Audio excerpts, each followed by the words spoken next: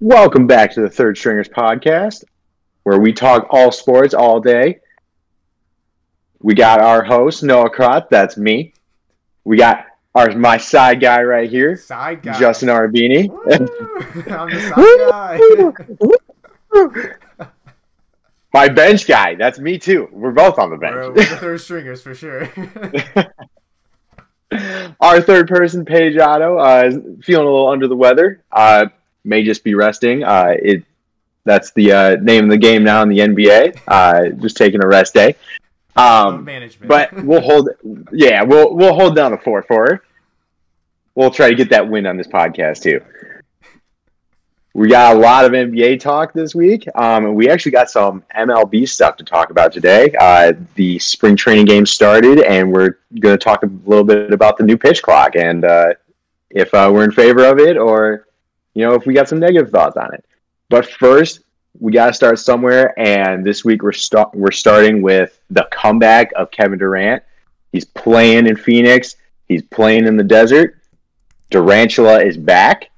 He dropped 23, 6 rebounds, 2 assists, and also had, I believe, 2 blocks.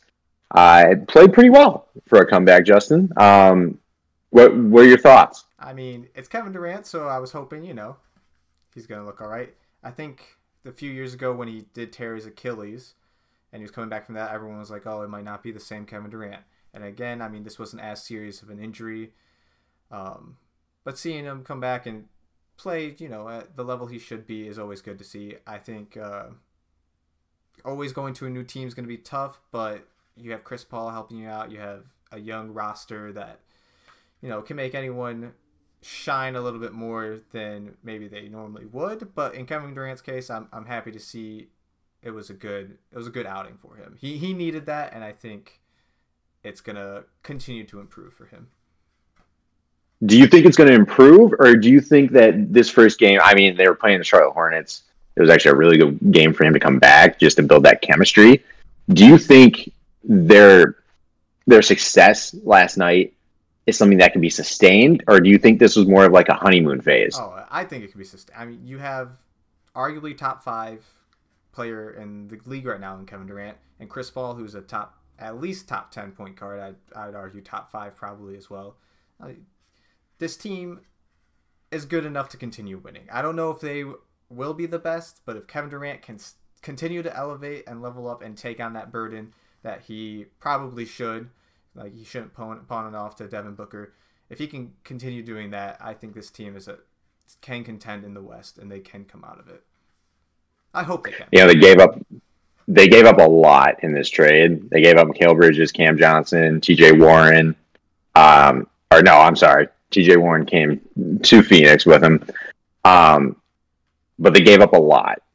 They gave up a lot of their depth, and now they look a little weaker on that side.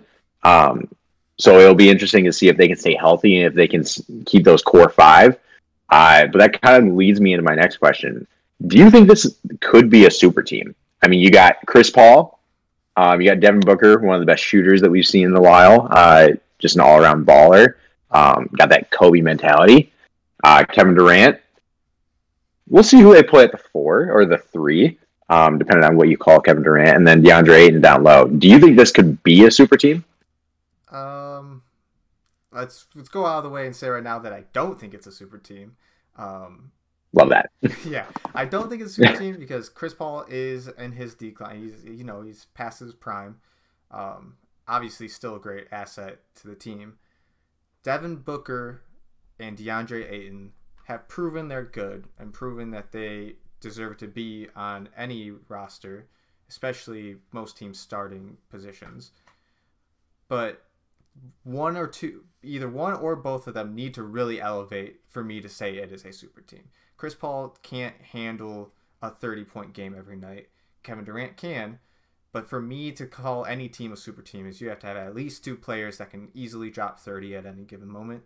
And, I mean, DeAndre Ayton's a great anchor, but I don't think he's going to be the one to do that. So Devin Booker really has to step up and be consistent at that high caliber, which I think he can be. So given a few end of the season, maybe into next season, depending on who stays, who leaves, what happens with that, I think this could be a super team. Devin Booker is really the piece that's going to make that happen, though. Okay. I think I've said this on the last podcast too.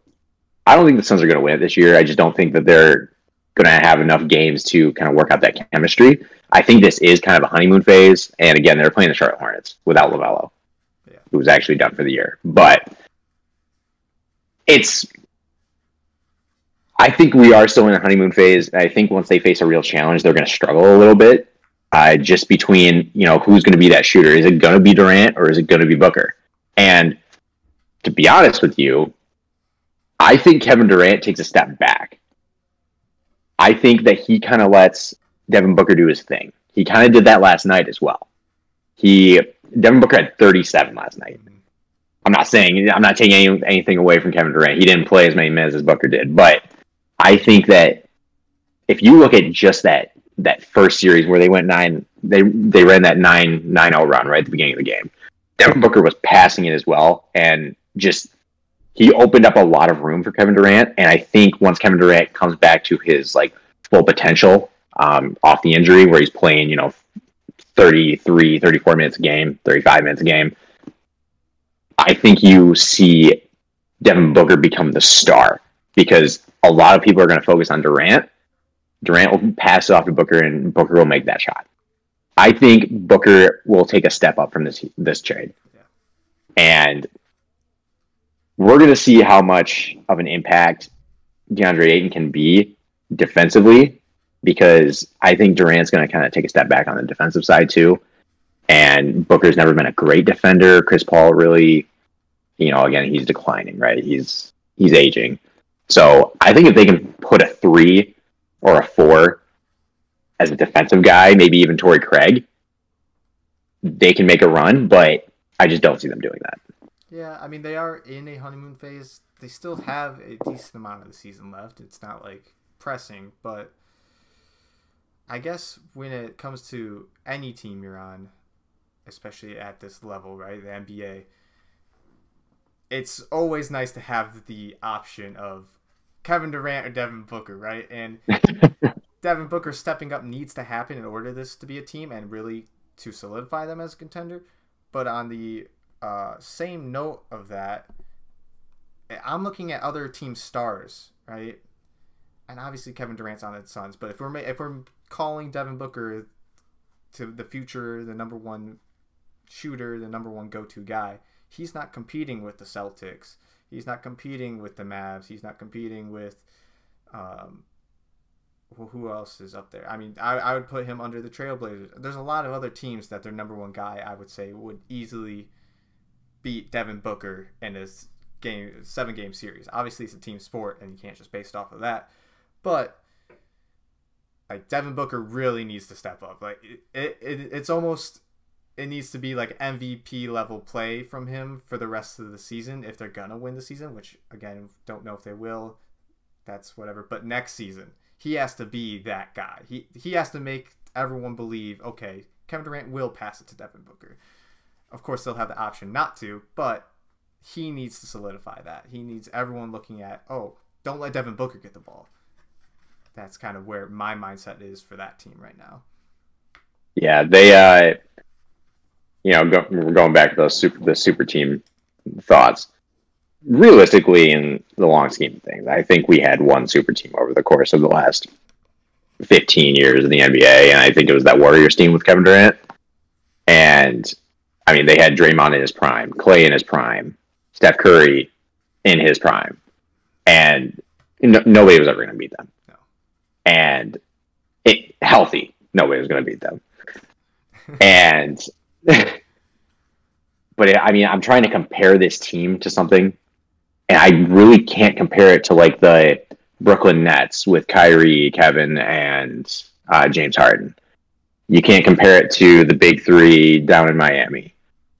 You can't compare it to the Warriors. I think the closest resemblance is actually the Thunder of the 2016 year. I agree. That's exactly what I was thinking too. Yeah, it's more of you got a 1-2, a big 1-2 with Devin Booker and Kevin Durant. But, I mean, you got DeAndre Ayton that kind of plays that same mentality of Serge Ibaka when he was in his prime. And Dion Waiters is more of a Chris Paul. I'm not saying they're comparable by any means, but like in terms of like, you know, the level of their play now, like that was kind of the similar mindset. But yeah, it's more of the Thunder team, and that was the team that I thought would have won the NBA championship that year if they would have just won one more game and beat the Warriors that year. But because I think they would have pulled it off against the Cavs too. But yeah, I don't want to call them a super team either. I think you give it one more year, and depending on how Devin Booker is, and even DeAndre Ayton, if DeAndre Ayton steps up, then I would consider it. I mean, since the Warriors team of Kevin Durant, Steph, Clay, Draymond, the idea of a super team has changed a little bit, but you still have those big three in Chris Paul, Devin Booker, and Kevin Durant. And if Devin Booker really steps it up, I think they could be next season. Fair enough. All right, let's move on to a devastating injury. And I'm not talking about LaMelo. Yeah. I'm talking about LeBron. As you may have heard, LeBron hurt his foot. He said he heard something pop. There's a lot of skepticism on if he will return this year. He's going to see a foot specialist, and he'll be reevaluated, I believe, in 2 weeks. Does this ruin the Lakers' chance for a playoff run? I want you to answer first, because I have some interesting thoughts on this. All right. So, you know, originally my thought process was they're going to have to rely on Anthony Davis to be everything, which he can do. In his prime with the Pelicans, that's what he was. And he was pretty good at it. And even against the Grizzlies this past week, when LeBron was out, Anthony Davis had a very good game. They still end up losing, but the Grizzlies are one of the top teams in the West right now. And, you know, I'm kind of sitting there, I'm like, can you really trust Anthony Davis to stay healthy? Can you trust him to, you know, pull off these late game runs and win the games that they need to? But then I was looking at their schedule, right? For the next 2 weeks, you got Timberwolves on tomorrow, Friday. You got the Warriors. You got the Grizzlies again. But then listen to this little run. Raptors, Knicks, Pelicans, Rockets, Magic. That's all the games that would be within a 2-week span, the 3-week span of LeBron being out. Those are winnable games. It's not like they're playing the Nuggets and the Suns. Like, these are easily winnable games. The Warriors won even now. We don't know if Curry's going to be back for that game, but I mean, these are definitely winnable games. Does the new team do that, though? I think LeBron is such a strange player in that, yes, he benefits everyone, but he also kind of holds everyone back because you're playing with LeBron, right? So for me, LeBron being out, again, you kind of alluded to it, Anthony Davis can be that guy if he's healthy. I'm okay. Real sidebar. I'm like 99% sure all the load management has been coming because of Anthony Davis and Kawhi Leonard the past 7 years, and now teams are like, we can't afford that. So but anyway, back on the topic. If Anthony Davis stays healthy, they can win a few of those games. I think D'Angelo Russell can play better, and he will play better during the stretch as well. It's just all the role players that are always up in the air, even when LeBron's on the team. If he has 2-3 bench players that can get him 10 points, then they'll win a game. If they don't produce at all, then they struggle.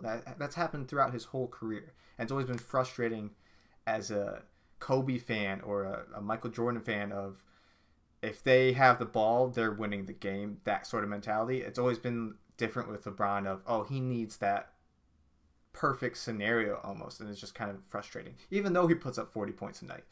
So I think it's doable. I think if they're going to do it, they're going to slide into the 9th, 10th seed, if at best 8th seed if they're lucky. But man, it's going to be tough, and you need the perfect scenario of Anthony Davis to stay healthy and a couple of the role players to give them some relief. I just love the delusional Lakers fans that just love to come in and say, like, they see one game, right? And where everything goes really well, they pull off a late run and win the game. This was back when LeBron was playing, and they're like, "Oh yeah, we're winning the championship." And it's really funny to me because first of all, the honeymoon phase is a thing. Like when you come in, you just happen to gel really well because you got a new aura around you. But as soon as you face that team that just figured out how to play against you, then everyone starts doing it, playing that way against you, and you struggle. Yeah. So I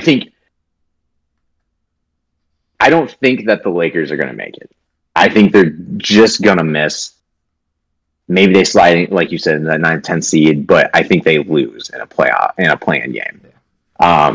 But they have built this sustainable team where they can come back next year and do it again, and maybe just get a few more, reps in, build that team chemistry. They've got the shooters around LeBron now, which is always what I've said for the longest time is what you need. Again, that's why the Westbrook experiment didn't work. Mm-hmm. You need shooters. You need 3-and-D type players because LeBron's going to drive the ball. LeBron's going to bring the ball up. So you just need to get 3-point shooters around him, some mid-range shooters around him, and just play like that. Yeah. But I think this will be something that's a next year problem. I think the Lakers are done this year. That's a hot take. I think they can still make it 10th, maybe 9th seed, but I get the argument. There's a lot of good teams in the West, so that's also what I have to consider, or anyone can have to consider. There's a lot of good teams out there, so that makes sense. Yeah, we'll see how the rest of them play this year because we got players dropping like flies around here. We got LeBron out, we got LaMelo out. Who's next? Who's next? They're gonna be joining us on the bench. All right, let's move on to some pre-March Madness predictions. All right, there's always that one team that either makes a run, a team that's sitting around the 4, 5, 6 seed that runs it or makes a run to the Final Four, or you got those 15 seeds that make it into the Sweet 16. Those are the games you love to watch, right? Give me one team that fits either one of these categories, Justin. Give me a dark horse team. A dark horse? Okay. I want to preface it and say I haven't watched as much college basketball as I should because I want to get into it. But a dark horse, I believe, again, I don't know if others are thinking this, but I'm thinking this, is TCU. The Horned Frogs. Exactly. I believe they just beat, let me look real quick. Was it Texas? Talking about the Texas game? Yeah. Yep. Yeah, and I saw a little bit of that. I was like, oh, they seem to be, on top of things. They looked good, and I know their record doesn't show a great record, but a couple of their players that I saw some highlights of stuff. The two, I believe, main guards, Miles Jr. and Bo, they were looking solid. And another part to that team I like is they have that story of like, oh, TCU isn't. They'll make the tournament mostly every year, but they're not like a fan favorite. So they'll slip under the radar for a lot of people, and I think they could easily make it. I'm gonna be bold and I'm gonna say Elite Eight, but who knows? Yeah, that's a hot take. But I think they can do it. I was watching a little bit of that game, and I was like, this team looks solid. If they play like that throughout the tournament, they can make it that far. And then it comes down to talent at some point, and maybe they don't have those star players. But who knows? March Madness, it's madness for a reason. What team are you thinking? Dark horse. For a dark horse team that I think could make a potential run at the championship is, and it's funny to call them a dark horse now, but Kentucky. Kentucky has played so much better these last few weeks, and their freshmen are finally starting to gel, which I think has been the problem with Kentucky for so many years. It's just they flip talent just so fast that they don't have time to build anything. This is the year that they started out poorly. They had to rely on talent to try and win games. And now John Calipari has made it a priority to become a team and actually gel. They're starting to get their rhythm back. And I think they're going to make a run not only in the SEC tournament, but I think in the regular tournament, and can make a run at a potential NBA championship, NCAA championship. Make it to the NCAA. A potential dark horse is going to come out of the MAC championship.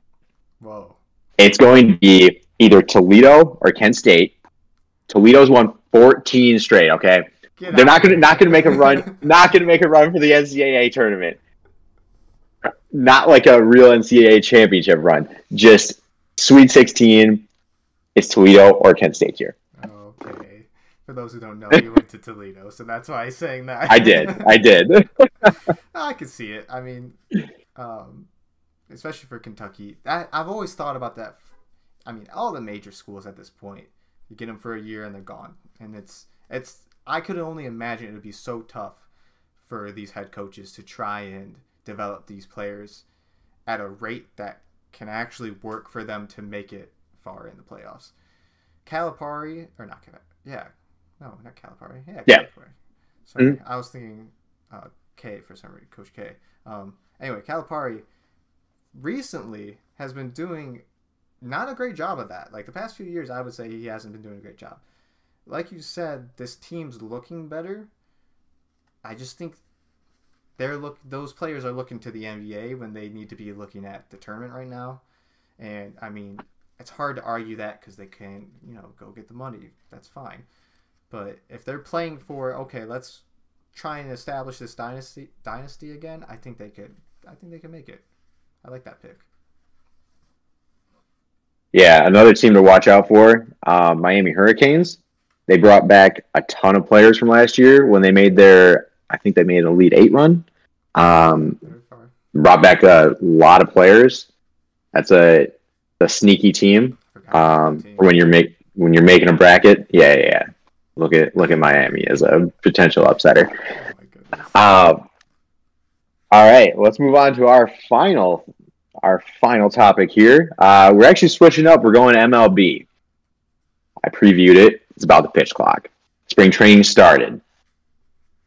There's been some heated debates on Twitter that I've seen about how one of the games ended because it was a called third strike, only because of the batter wasn't in the box yet.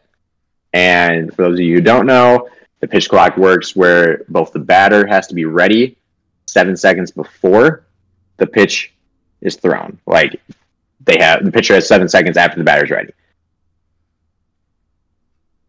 A lot of people were heated about how the game ended, and it just brought a bunch of controversy on should the MLB actually implement this.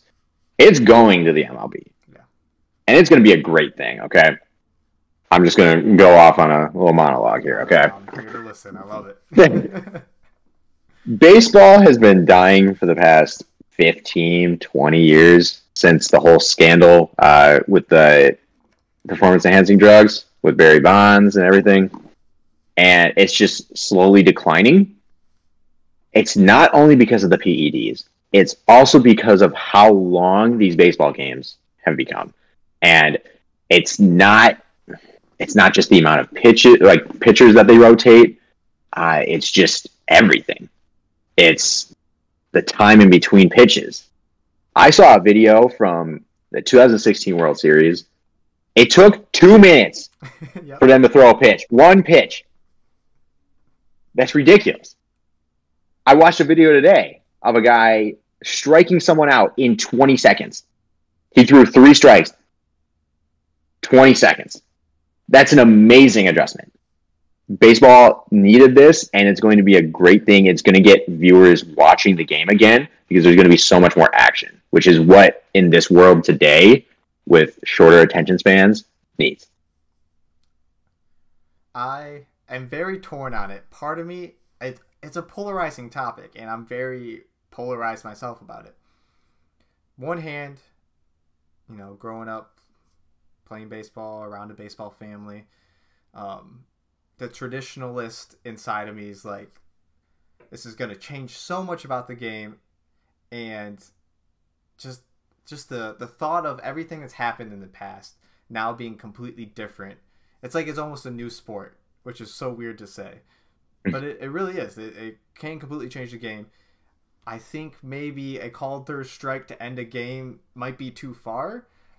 But then there's that other side of me saying this is exactly what, like, basically echoing everything you just said. This is exactly what they need to compete with the high-flying dunks of the NBA and the, you know, crazy 70-yard passes in the NFL. All these highlight moments that you really don't get in the MLB that much. And if you do, it's a crazy outfield catch or a huge home run, grand slam. But in between all of that is 9 innings and 3 hours of the most boring game to watch on TV besides golf, in my opinion. It's hard to watch a full game, and I think the MLB is right in making this change. They needed to make the change. They need to keep trying things, and it will make it to the season. I just don't know if they need to rein it back a little bit. I think now's a great time in spring training to test it out, go all in, go end games on the call third strike.